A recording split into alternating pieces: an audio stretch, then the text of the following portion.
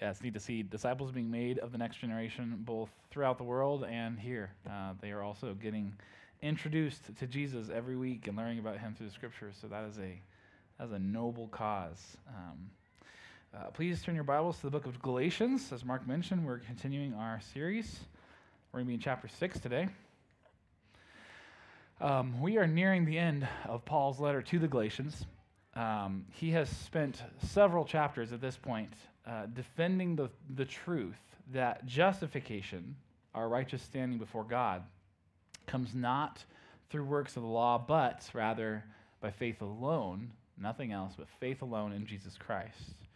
And this justification by faith, it's born out of the Spirit. The Spirit enables this life in us, not the flesh, not our own works.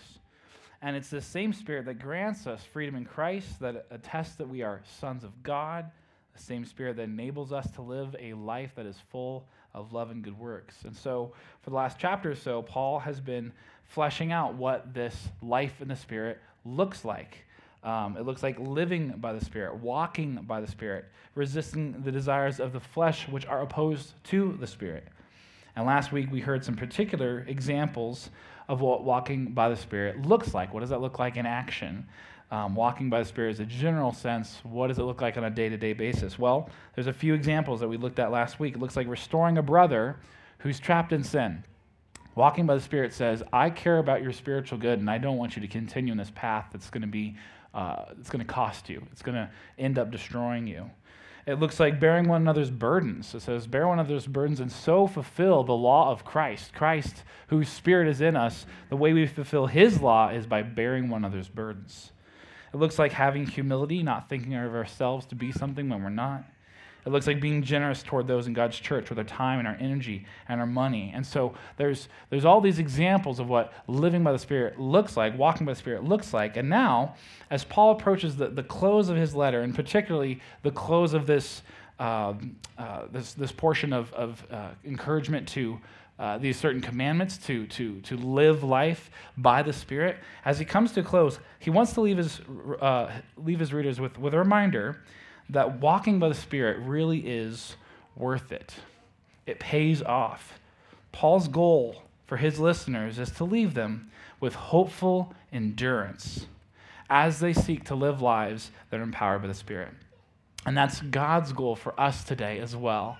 This is God's goal for us this morning, that we would have hopeful endurance as we press on in Spirit-led love and good works.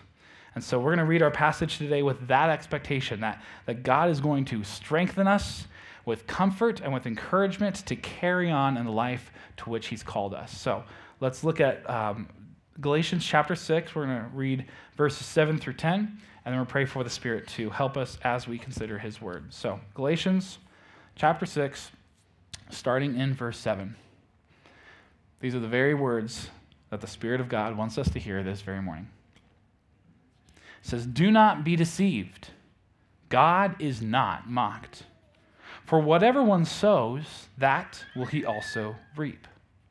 For the one who sows to his own flesh will from the flesh reap corruption. But the one who sows to the Spirit will from the Spirit reap eternal life. And let us not grow weary of doing good. For in due season we will reap, if we do not give up. So then, as we have opportunity, let us do good to everyone, and especially to those who are of the household of faith. Let's pray for God's help. Dear God, you know that we need to hear these words today. You desire to transform us day by day to become more like your Son, whose Spirit dwells within us. We thank you for that. Lord, we ask that Christ's Spirit would now be active in our hearts as we dive into your word, and that he would help us to understand the spiritual truths that, Lord, we cannot discern without him. I pray, Lord, that you would encourage us, that you would convict us where needed, that you would change us. Lord, we thank you that you are for our good, and we ask that we might see more of you, Lord, and the beauty of your Son today. And we ask this all in the name of Jesus. Amen. Well, a few years ago, I was watching a TV series about the lives of some families who lived in rural Alaska. And I didn't know there was going to be 6 inches of snow on the ground this morning, but you can get kind of the feel for what maybe their daily lives look like. And this might be their sort of weather a lot more throughout the year than we might be familiar with. The series documented what their daily lives looked like, including the very unique challenges that they faced. These families are often very remote. They're not able to rely on other people as easily for the needs that they have on a daily basis. They don't live across the street from a Walmart grocery, right? Some of these people are on their own. They're literally hunting and gathering food for the winter so they can make it through. These families have to endure very cold weather and at times tremendous amounts of snow. I remember one scene, there was this guy who was going out in 2 feet of snow, but he was just kind of wearing his "I'm just going out real quick" clothes of no gloves and just some boots and sweatpants. And he's trudging through what I would consider to be, somewhat close to blizzard level. It's like, well, I'm just going out to do a few things, and then when I really go out, I'm going to gear up and go. So just a very different life. The winters there are especially grueling, especially, again, rural Alaska. The days grow darker. The light is less. That darkness is longer. It's colder. And their opportunity to get stuff done with daylight diminishes. You just can't get stuff done when it's cold, snowy, and dark. And so they have to prepare for winter in significant ways before it comes, and otherwise their lives would become a whole lot harder. One of the families had a father and son pair who lived together, and in this rural Alaska. And the father worked very hard during the summer to prepare well for the next winter, gathering lumber, storing up meat, fixing equipment that he knew he wouldn't be able to do in the winter. He knew this is the opportune time. I'm not going to be able to do this later. But the son wasn't quite as wise or as urgent as the father was. When interviewed, the father admitted that the son hadn't yet learned the lesson of preparing well now for the days ahead. The father realized that summer was the opportunity to prepare well for the future, for the winter, and that opportunity wouldn't last long, that first frost, or the first big snow is coming very soon. But the son didn't prepare well, and later he would have to reap the consequences of not taking action sooner. When his dad has a whole pile of firewood ready to go for the whole winter, and this son only has a third of what he needs, the big snow comes, he still has to go out there and go work now. And so there's this wisdom that comes over this time of knowing that the investments that are made now are going to pay off later, that this is the opportune time. The father knew this, he was wise, but the son, foolish, not really realizing the consequences of his actions and his laziness, wasn't as urgent with the time at hand. Well, Paul here in Galatians is communicating a similar principle. And the principle is this. It's that the investments we make today in this life will eventually yield returns. Not just in this life, but also for eternity. And Paul, like this father in Alaska who has these eyes to see what's coming later, he urges others, those who he has under his influence, he urges them to take heed. Invest today with the future in mind. Now, you could be in one of a couple categories today as you're here this morning. You might be more like the son in Alaska, who fails to realize that he's really going to reap bad consequences for the decisions that he makes today. If that's you, if that's how you're in here today, God has a warning for you, not to crush you, not to condemn you, but to help you avoid undue injury. Like a loving and a wise father, his aim is to better your life, to lighten your load, to help you make good decisions with the end in mind, to experience more joy. Or perhaps, maybe that doesn't describe you. Perhaps you're more like the father in Alaska, making good investments. You know it's worth it. I'm going to work hard now. It's going to pay off. There's eternity coming. I'm going to try to follow Jesus and making the right decisions today. But even as you're doing that, though, even though you're doing what's good, what's right, what's prudent, perhaps you're tempted to grow weary. You might think that all your sacrifices, all your good works in the name of Jesus, all your investments in the things that are above may not really pay off. You might be tempted to give up, thinking there's really no reward for all the work that you're putting in. And if this is you, God has a word for you too. And that word is encouragement. that what you're doing now matters, that God sees your hard work and that it is sure to pay off. And the investments we make in this life, whether good or bad, will yield eternal returns. And it's God's heart for us today that we would invest today with eternity in mind. So we are going to seek to consider this by looking at 3 commands that Paul leaves his audience with. It's his final 3 commands in this kind of exhortational part of this passage. And they are these: don't be deceived, don't grow weary, and do good.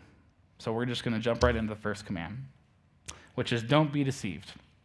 We read this in verse 7. It says this: do not be deceived. God is not mocked. For whatever one sows, that will he also reap. Now, on first read of this might seem like a peculiar command to read. Paul has just been writing about walking by the Spirit, about bearing with one another, about seeing the needs and meeting the needs of others in the church. And now, so those all seem like positive, good, like let's go, let's rally, let's help each other out, let's live by the Spirit, let's see that community come to life. And now what seems to be somewhat out of the blue, he takes a sharp turn and says, don't be deceived. God is not mocked. So we have to ask the question, first of all, why would we even be deceived? What danger is there for deceit? Well, the following phrase gives us insight. So what are we being deceived about, potentially? Or the Galatians, what were they tempted to be deceived about? He says, God is not mocked. In other words, there's a temptation to believe the lie that God can be mocked. Okay, but how would God be mocked? What does that mean? What would that look like? Well, God would be mocked if people ignored him, if they didn't listen to his commands, if they did evil and then they still got away with it. If they did that, God would be mocked because he would be shown to be a fool. But Psalm 73 gives us an idea of what this potential mockery looks like. In this psalm, Asaph, the author, he complains about how the wicked seem to just get away with everything. He says, I'm looking around. He admits that he's even envious of the arrogant when he sees the prosperity of the wicked. He's like, here are these guys, they're wicked, they're doing evil, they're taking advantage of others, and yet they're just prospering. He says, they seem to go through life with ease. They seem to be unburdened by the cares of others. He summarizes them in a word in verse 12. He says, behold, these are the wicked. Always at ease, they increase in riches. And he's going, what's the point? They're exceeding. I'm not. And worst of all, these wicked seem to get away with even mocking God. In verses 9 and 11, Asaph writes this. He says, they, the wicked, set their mouths against the heavens, and their tongue struts through the earth. And they say, how can God know? Is there knowledge in the Most High? They're proud. They are thinking God is either not true to his word or he's powerless to really carry it out. Because look, I'm getting away with everything. If the wicked really do get away with stuff, if they increase in riches without ease, or rather with ease, and without the consequences for their evil, then God is mocked. He's shown to be a fool, duped by the wicked who circumvent his commandments and prosper at the cost of others. But Paul's exhorting us to believe a truth that is hard to believe at times because what we see doesn't always seem to line up with this. And that truth is this. It says, God is not mocked. How so? Here's how. For whatever one sows, that he will also reap. This is the truth that's going to help us believe that God is not mocked. In other words, God will surely see to it that all the actions done by the evil will, in fact, reap their due consequence and due punishment. Todd Wilson, in his commentary on Galatians, says it this way. He says, just as God has created a world in which the law of gravity holds true. It never suspends. No one gets away from gravity. It's always there. Yeah, when you're in outer space, guess what? There's still gravitational pull, okay? He's created a world in which the law of gravity holds true. Just as he's done that, he's created a world in which the law of the harvest holds true as well. We reap what we sow. We see this principle at work in the world around us, do we not? with money, right? If we spend beyond our means and we're racking up credit card debt on things we ought not to be, we end up what? We end up eventually paying a lot of money in interest and in those statements that come in later on. On the other hand, if we're prudent and we save day by day and maybe we invest that money well, we'll have funds, not now. Right now we're putting away funds, we don't feel it. And later though, we're going to have funds in the future, be better prepared for later expenses in life. In the category of food, right? If we eat junk food, I think about myself when I was in Louisville, Kentucky. I felt tired all the time because I was eating poorly, so I ate more poorly because I wanted sugar, because I wanted to feel like I needed energy. So I was eating Starburst and Gatorade and Cliff Bars, and terrible. If we eat junk, which I did for a few months there, our bodies will eventually suffer the consequences. In my case, it only took about 6 months to gain 25 pounds. There's a consequence to this, right? If we eat poorly, we suffer the consequences. If we eat well, we're going to stay more healthy. Our bodies are going to process that better. We're going to be a little more healthy. If we exercise, with exercise rather, if we're inactive, it can lead to atrophy. Again, I think about a time when I sprained my ankle and was on crutches, and the doctors or the nurse said, what did they say? Something basically like, as it's tolerable, like put weight on it, but I was terrified of pain, and I thought, that just feels somewhat uncomfortable, so I didn't do anything. And I got really good at going on crutches and catching the light rail. I was like skipping. I was fast. Anyway, didn't use that leg for like a month. And then I go back in, and the doctor had to warn me. He's like, dude, basically you're in trouble. He's like, you need to walk today. You need to walk starting today. And to my surprise, I actually could. I just hadn't tried. And so, but then that ankle's weak. I feel it even this week. It felt hurt again because of inactivity. It led to atrophy. There's a consequence. I sowed inactivity. I reaped atrophy. If you're active, you're going to stay more fit, right? We understand this basic principle that we live in a world where we reap what we sow. But as is the case with money and food and exercise, reaping often comes much later than sowing, doesn't it? If you think about the analogy of reaping and sowing, it's agricultural. That's something we're probably not as familiar with in this room. I don't know how many people here make their living off of agriculture. I guess maybe no one here does. But it's that same idea of investing now, and later it's going to pay off, but you may not know how much later, right? We reap what we sow, but reaping comes much later than sowing. And if we don't have eyes that are bent toward the future, we can become deceived into thinking our current actions won't have lasting consequences. When I think about that, we become nearsighted effectively, right? What can I see right in front of me? I think of a child, right? When their eyes are still developing, they can see a few feet in front of them and interact on that level, but they can't see the mountains. They don't know what's beyond them. They have a very small world. I think also of the song that's by the, ska, punk, Christian 90s band, if anyone knows them, 5 Iron Frenzy. They have a song where the refrain is, the far-sighted see better things. And that's the whole point. Even if you can't see the here and now, the far-sighted, they see those mountains, they see the stars, they see the heavens. There's glory in the things that are further and that aren't immediate, the things that are eternal and not just temporal. The far-sighted see better things. So Paul warns us here, don't be nearsighted. He warns us of this thinking. He does so by setting our gaze toward the future. He says this in verse 8. He says, for the one who sows to his own flesh, that's now, will from the flesh reap corruption. That's what's coming.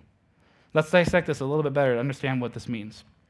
So what does sowing to one's own flesh look like? What is that talking about? Well, flesh refers to the sin-enslaved self. The flesh is the natural, old, sin-governed self that produces nothing but wickedness and unrighteousness and that rejects God. We've been reading about how we put to death the deeds of the body, how the spirit and the flesh are opposed to one another, right? They are incompatible. The flesh is that rejects God. And so to sow to the flesh is to invest in that flesh. It's taking actions that water and that feed the soil that the flesh then bears fruit out of. So what does this look like practically? Well, I think it could look like one of two things. First, it can look like obvious carnality, right? Just straight up greed, I want more, gluttony, excess, unrestrained self-interest, lack of consideration for others. These are heart postures that sow to the flesh. As we decide to give in to greed, we are sowing to the flesh. We're giving it more fuel. But sowing to the flesh can also look a little different. It can also look very religious. And this is particularly the Galatians' primary temptation here. I think ours too. This sowing to the flesh looks like legalism, striving for a performance-based salvation, or even if not a salvation, now a performance-based continued acceptance by God. I got in by grace, but now I'm really kind of holding myself up by my works. It looks like thinking of yourself higher than another. You think, I really am a little bit better than they are. I've got my act together a little bit more. Looks like self-righteousness. Both of these faults, both unrighteousness and self-righteousness, both sow to the flesh. And what fruit is reaped when we sow to that flesh? Paul says this in verse 8. He says that those who sow to the flesh will from the flesh reap corruption. That is, all the investments into the flesh yield nothing but rot and decay. Romans 3:23 says, the wages, the return on investment, of sin is death. And while some of this fruit may come in this life, the ultimate fruit of sowing to the flesh is eternal. Galatians 5:21. After Paul takes time to list all these works of the flesh, here's the outcroppings of the flesh, like greed and gluttony and idolatry and lack of interest in others and orgies and things like these. He says, I warn you, as I warned you before, that those who do such things will not inherit the kingdom of God. That's a very big warning. The ultimate consequence for sowing to the flesh, thinking that you can sin and get away with it, that God won't notice or is powerless to act, is failing to inherit the kingdom of God, and instead of that, receiving God's eternal judgment. Friends, if you are not following Jesus, if you think that God will either overlook your bad deeds, sweep them under the rug, or that he'll accept your good deeds, say, that's good enough. Hear this warning today. God is not mocked. He will hold you accountable for every wrong you've done. And your very best works, because they're still stained by sin, are as filthy rags to him. Our righteousness are as filthy rags. He will not accept what you think are your good works, and he will not ignore your bad works. If you're in your flesh, you will surely reap corruption. There's no way around it. If this describes you, I urge you then to repent of your sin. Repent of sowing to the flesh, of being deceived into thinking that God really won't judge you for your sins. I think in particular, if you have been going along, maybe for years with the church and thinking, I don't really love Jesus, I don't really get the whole point, but I seem to be pretty good, and I'm doing the things, and I'm with the people, and I can kind of pose as a Christian. But only you know if you're doing that. If that's you, I would say heed this warning. It's God's care for you that he does not want you to be deceived. It says, do not be deceived, God is not mocked. You may have deceived everyone else into thinking you're a Christian. You cannot deceive God. He will not be mocked. If you are not relying on Christ alone, God will have you reap everything that you have sowed, which is nothing but to the flesh. And so, repent. Turn away from your own sins. Turn away from your own desire for self-righteousness, that you can somehow perform good enough for God to accept you. Don't think that. Rely instead on Christ's righteousness, on his sacrifice alone for your salvation, and receive the life that he secures on our behalf and the Spirit that enables us to then do good works out of love and not out of a sense of need to please God. Do this today. Don't wait. Do not be deceived. God is not mocked. Don't find that out the hard way. The investments we make today toward the flesh yield nothing but corruption in the future. But on the other hand, the investments we make today toward the Spirit lead to something far better. And that's what Paul brings our attention to with his second command, which is this. It is, don't grow weary. In a moment, we're going to get to Paul's particular command to not grow weary. But first, let's consider the alternate of sowing to the flesh, that is, sowing to the Spirit. Let's read verse 8 again. Paul says, for the one who sows to his own flesh will from the flesh reap corruption, but, so to the contrary, the one who sows to the Spirit will from the Spirit reap eternal life.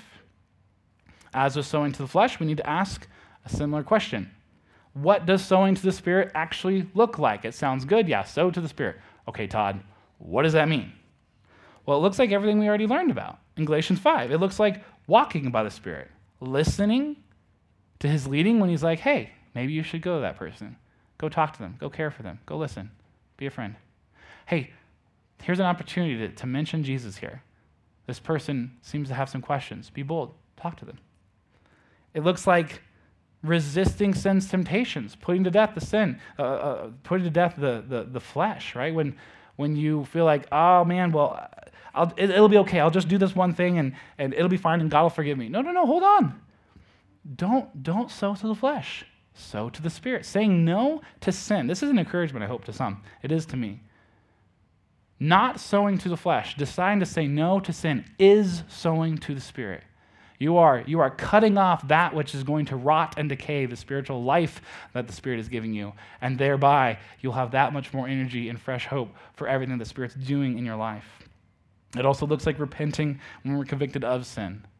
When we say, Lord, I messed up, I failed again, I made the wrong choice, I didn't love you, in that moment we are worshiping God because we are admitting you are right and I'm wrong and I need you to forgive me once again. And I look to the cross again and again. That is worship to God. That is sowing in the flesh, and he's going to produce fruit out of that. It looks like being humble, gentle, forbearing, and generous, like we learned about last week. In short, you could summarize sowing to the Spirit as this: doing good, that general. Anything that's good, if you're in Christ, is sowing to the Spirit. That's what Paul writes in the next verse. He says, don't grow weary in doing good. That's in connection to sowing to the Spirit. And note here that these good works, though, this doing good, this is different, okay, than the works of the law that Paul was so ready to condemn earlier in his letter. I mean, he just bashed this thing over the head for 4 chapters. Works of law. No one will be saved by works of law. You almost think, well, then Paul is anti-works. Like, don't do works. Don't do good works. This is the wrong basis. Well, no, he's not anti-good works. He's anti-good works as a basis for our standing before God. That's the difference here. Whereas works of law are done as a basis for justification, good works in the Spirit are done as the result of justification. Saying, I've been made righteous. I don't have to try harder to be right with God. I'm freed. I'm no longer under the enslavement of either sin or the law, which judges me for being a total screw-up every day. You're freed now to do good works by the Spirit that says, you know, I'm not making my account in heaven better in terms of God's favor with me. That's full. That's because of Christ. That's already been given to me. Now I just do things out of joy and love for God, and with the eye toward he's going to reward all those things, not because I'm good in my own right, but because I've been made righteous by Christ. Good works, if I could use an illustration, good works are not the water that makes spiritual life grow. Rather, they are the fruit of a life that draws upon the Spirit of Jesus for sustenance. They are not the water that makes our spiritual life grow. They are the fruit of drawing life from Jesus and his Spirit, not from our own deeds. So what sort of fruit do we actually reap when we sow to the Spirit? Well, according to verse 9, actually before verse 9, if you think about the chapter before, right, very, very popular passage, the fruit of the Spirit, right, is love, joy, peace, patience, etc., right? That's the fruit. What comes out of sowing to the Spirit? Beautiful things, like self-control. If you've met someone who's self-controlled, that is a beautiful thing. If you've met someone who has no self-control, you don't want to be around them and you don't want to be like them. You say, ooh, that's not what I want to end up like.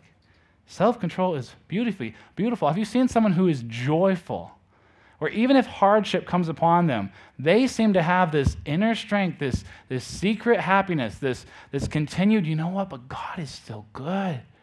I think of Joseph, the robe of many colors, right? That Joseph. I was reminded of this through the VeggieTales reenactment of that, if you will. They have Larry, the cucumber, is acting as Joseph, and just amazed by the simplicity. It's well done. But Joseph is in jail. He's in prison. He's been hated by his brothers for telling him a dream that God gave him. He's been sold into slavery. He's been accused of wrongdoing by a wife who was upset at this guy, and now he's in prison for no right of his own. I mean, he's totally unjustly done. And I'm going to give Larry's version of Joseph's cry to God while in prison because it's just well done. He's just like, "Hey God, it's Larry, it's Joe here." He's like, I don't know what's going on. I'm trying to do what's right. I'm trying to do good, but things just keep not working out for me. I trust you. I don't know what your plan is. It would be nice to know. But help me figure out how to continue on and maybe give me some hope for what's next. And so there's this, simplified version, but that's the cry of someone who is sowing to the Spirit. It's knowing joy pervades even in a life surrounded by difficulty. Don't you want that fruit? I do. I want to be more joyful. So what else does the fruit of the Spirit entail? Or what else do we reap, rather, when we sow to the Spirit? Not just things in this world, though, a sense of joy and self-control and patience and peace and kindness. But verse 9 says we reap eternal life. This includes, from Colossians 3, we learn this, an inheritance from the Lord as we work heartily as for the Lord and not for men. It says, work heartily for the Lord, not for men, knowing that from the Lord you will receive the inheritance. You are serving the Lord Christ. The Lord Christ, the one who is enthroned as king, you're serving him, and he's saying, guess what? I have inheritance for you. Work hard. I've got inheritance for you. It includes rewards, even for giving a cup of cold water to a child because we want to follow Jesus, according to Matthew 10. That's Jesus' heart toward us. Even if you give a child a cold cup of water, because you love me, I tell you, your reward is not going to be lost. I'm going to see that. You pack that one shoebox, for instance, I see that. I see your love motivated because of what my son has done for you, and I'm going to reward you. It includes all those spiritual virtues that we already mentioned in Galatians 5, joy, peace, love. When we sow the Spirit, we reap good things, but this isn't because we have merit on our own. Let's not get that mixed up. Okay, this is only possible through Christ's work on the cross. In reality, we have sown to the flesh, have we not? We do so still today. We will until we're perfected once we are in heaven. We've sinned against God. We've ignored his commands. But on the cross, after we've sown to the flesh, on the cross, Christ reaps corruption for us. For our sake, he made him to be sin who knew no sin, so that in him we might become the righteousness of God. We've sown to the flesh, he's reaped corruption. And Christ, who sowed perfectly to the Spirit, who obeyed all of God's commands out of a perfect heart of love and of joy, we now reap eternal life because of his perfection. He sowed to the Spirit. We reap eternal life. Christ sowed what we reaped, and we reaped what he sowed. Praise God. That is good news, because if it's just left up to us, we have no hope. And now, because we're in Christ by his Spirit, any good deed that we then do will be rewarded by God because of his generosity for eternity. Guys, that's amazing. We might expect Paul at this point to encourage us, right? To say, wow, if there's eternal rewards coming, what do you do with that information? We might expect him to say, okay, therefore, do good, right? Sow to the Spirit. He does do that in verse 10, but before he gets there, he stops and says this in verse 9. Here's the command that comes to his mind. It says, let us not grow weary in doing good. This begs the question, why would we grow weary of doing good? If following the Spirit truly brings eternal life and all these good things, wouldn't we be just always motivated to do good? Like, golly, this is fantastic, right? Let's go. Why would we ever grow weary of following him and of doing good? Well, here's why. We're tempted to believe the same lie that those who are tempted to believe that God can be mocked are tempted to believe, which is that we won't reap what we sow. That what we do doesn't really matter. Friends, this is a real temptation, is it not? It is easy for us to grow weary of doing good. Why? Because, well, for one, we don't see the fruit yet often, right? We don't see all of the fruit that seems to be promised for all the good works and all the effort that we're putting in on a daily basis for the sake of Jesus. And we can be tempted to believe that we'll never reap the rewards for all the hidden sacrifices that we've made. Maybe you've invested spiritually into your children for years, maybe even decades. They're adults now, with the hope that you're going to reap the reward of seeing them know and love Christ. But to date, that's not how things have panned out. Maybe your child seems just ambivalent now about spiritual things. Perhaps they've distanced themselves from you because of what you believe, or perhaps they've even forsaken the faith altogether. Guys, it's easy to grow weary in doing good. Or maybe there's other spiritual investments you've made, having your unbelieving friend over for a meal and telling them about Jesus. And maybe you've been doing that for years, and there seems to be no forward progress. And you're going, am I doing this in vain? Is this really going to pay off? Maybe you're serving in some hidden capacity, whether it's at work or in the church or at home, and you're rarely receiving thanks for the effort and the sacrifice that you put in as you seek to be more like Jesus. And you go, is this just all for nothing? Is this just all throwaway? Friends, it is very easy for us to grow weary in doing good. So much so that we may even be tempted to give up altogether, which is why Paul mentions it. But listen to this truth from verse 9. Paul says this, let us not grow weary of doing good, for in due season we will reap if we do not give up. We are Christian. Believe these words. In due season you will reap. You'll reap fruit for every seed you've sown. You might not see any fruit right now. You're going to reap some fruit for every seed you've sown. Every spiritual investment you make will yield an infinite return of rewards because there is eternity ahead of us. Every unseen act, every heartbroken prayer, every tear that's shed for the sake of Jesus is going to surely reap a reward. It may not be in the manner or the timing that we're hoping for, or that Paul writes, in due season we will reap. The season may be much longer than we want. Not all harvests yield fruit every year. It may take a very long time. But there is a day coming, and that day lasts forever, when we're going to reap a bounty that is proportionally infinitely greater than all that we've sown in this life. As Paul says this in 1 Corinthians 15, he says, what is sown is perishable, what is raised is imperishable.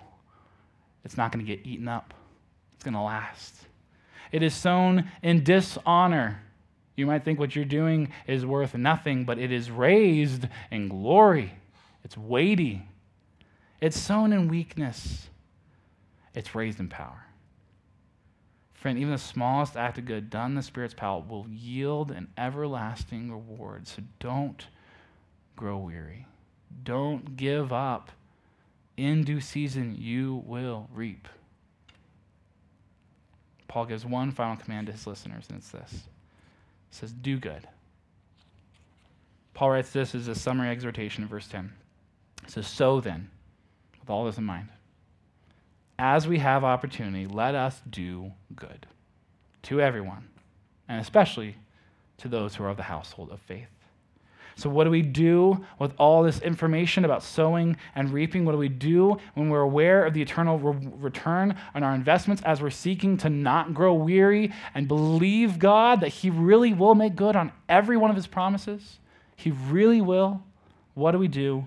We do good. We carry on in joyful, hopeful faithfulness. We bless those around us as the Spirit enables us to do good works. Paul says that we do this as we have opportunity. This may be better translated as in the NASB as while we have opportunity. In other words, while we're still on this earth, while we still have time to invest in things that are going to yield an eternal reward, let's do it.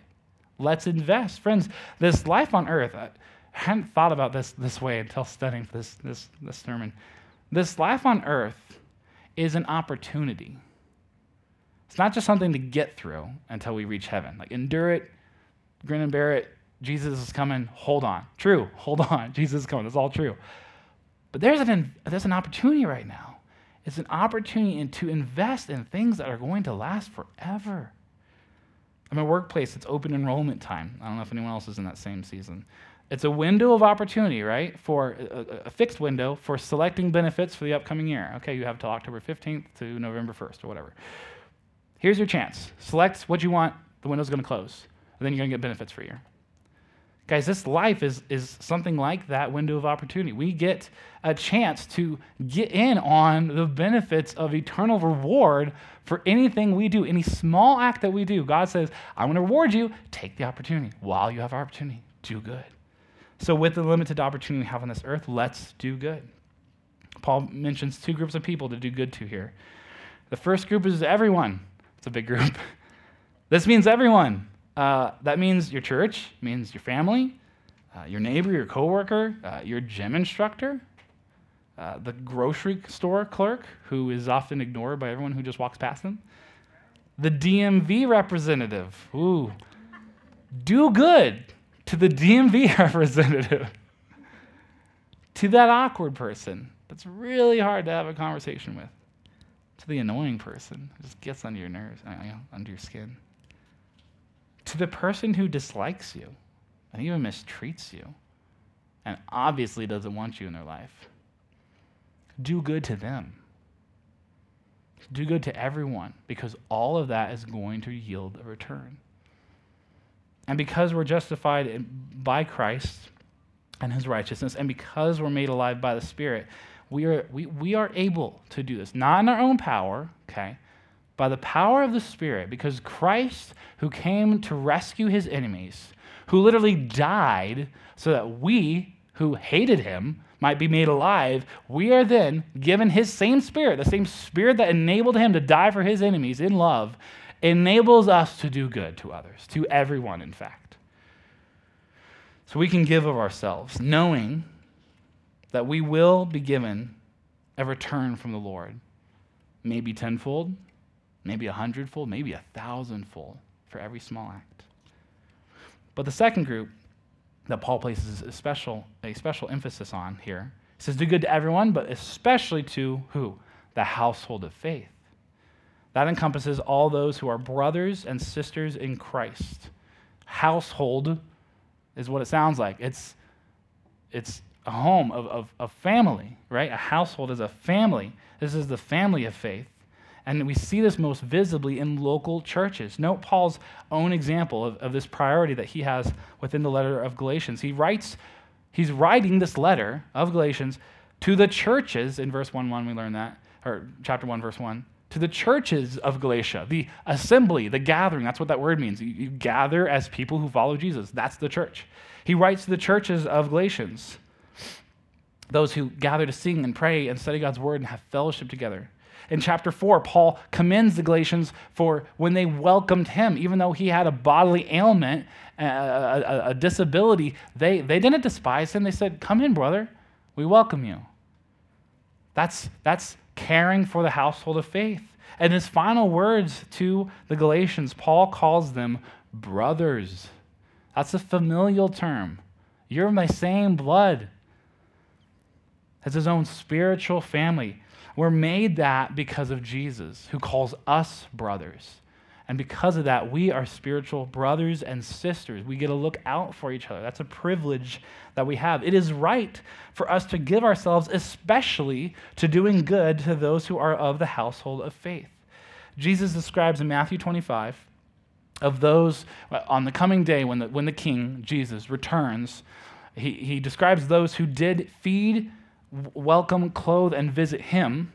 He says this. He says, "Truly I say to you, you did it to one of the least of these my brothers, you did it to me."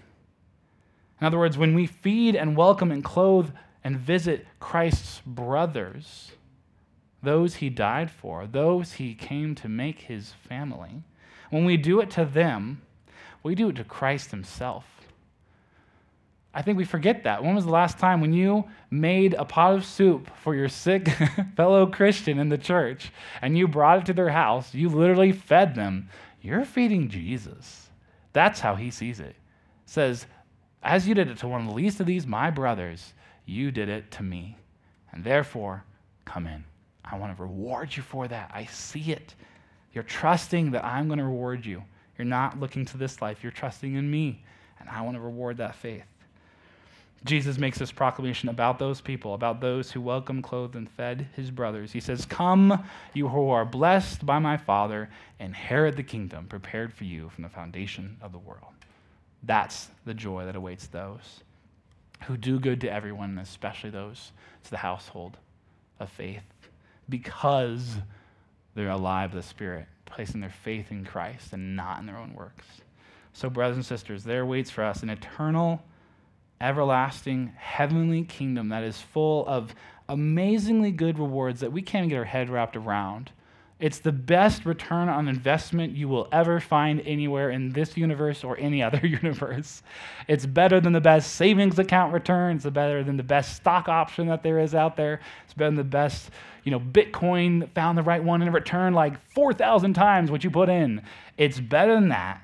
We're going to inherit an eternal reward from Jesus himself because we have faithfully stuck it out day by day, saying, I trust in you, not my own righteousness.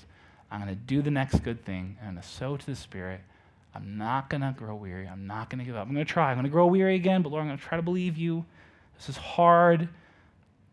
There's tears here. I don't think it's worth it. I think I'm just throwing away my time, my money, my energy. Jesus says, no, you're not. I see the end.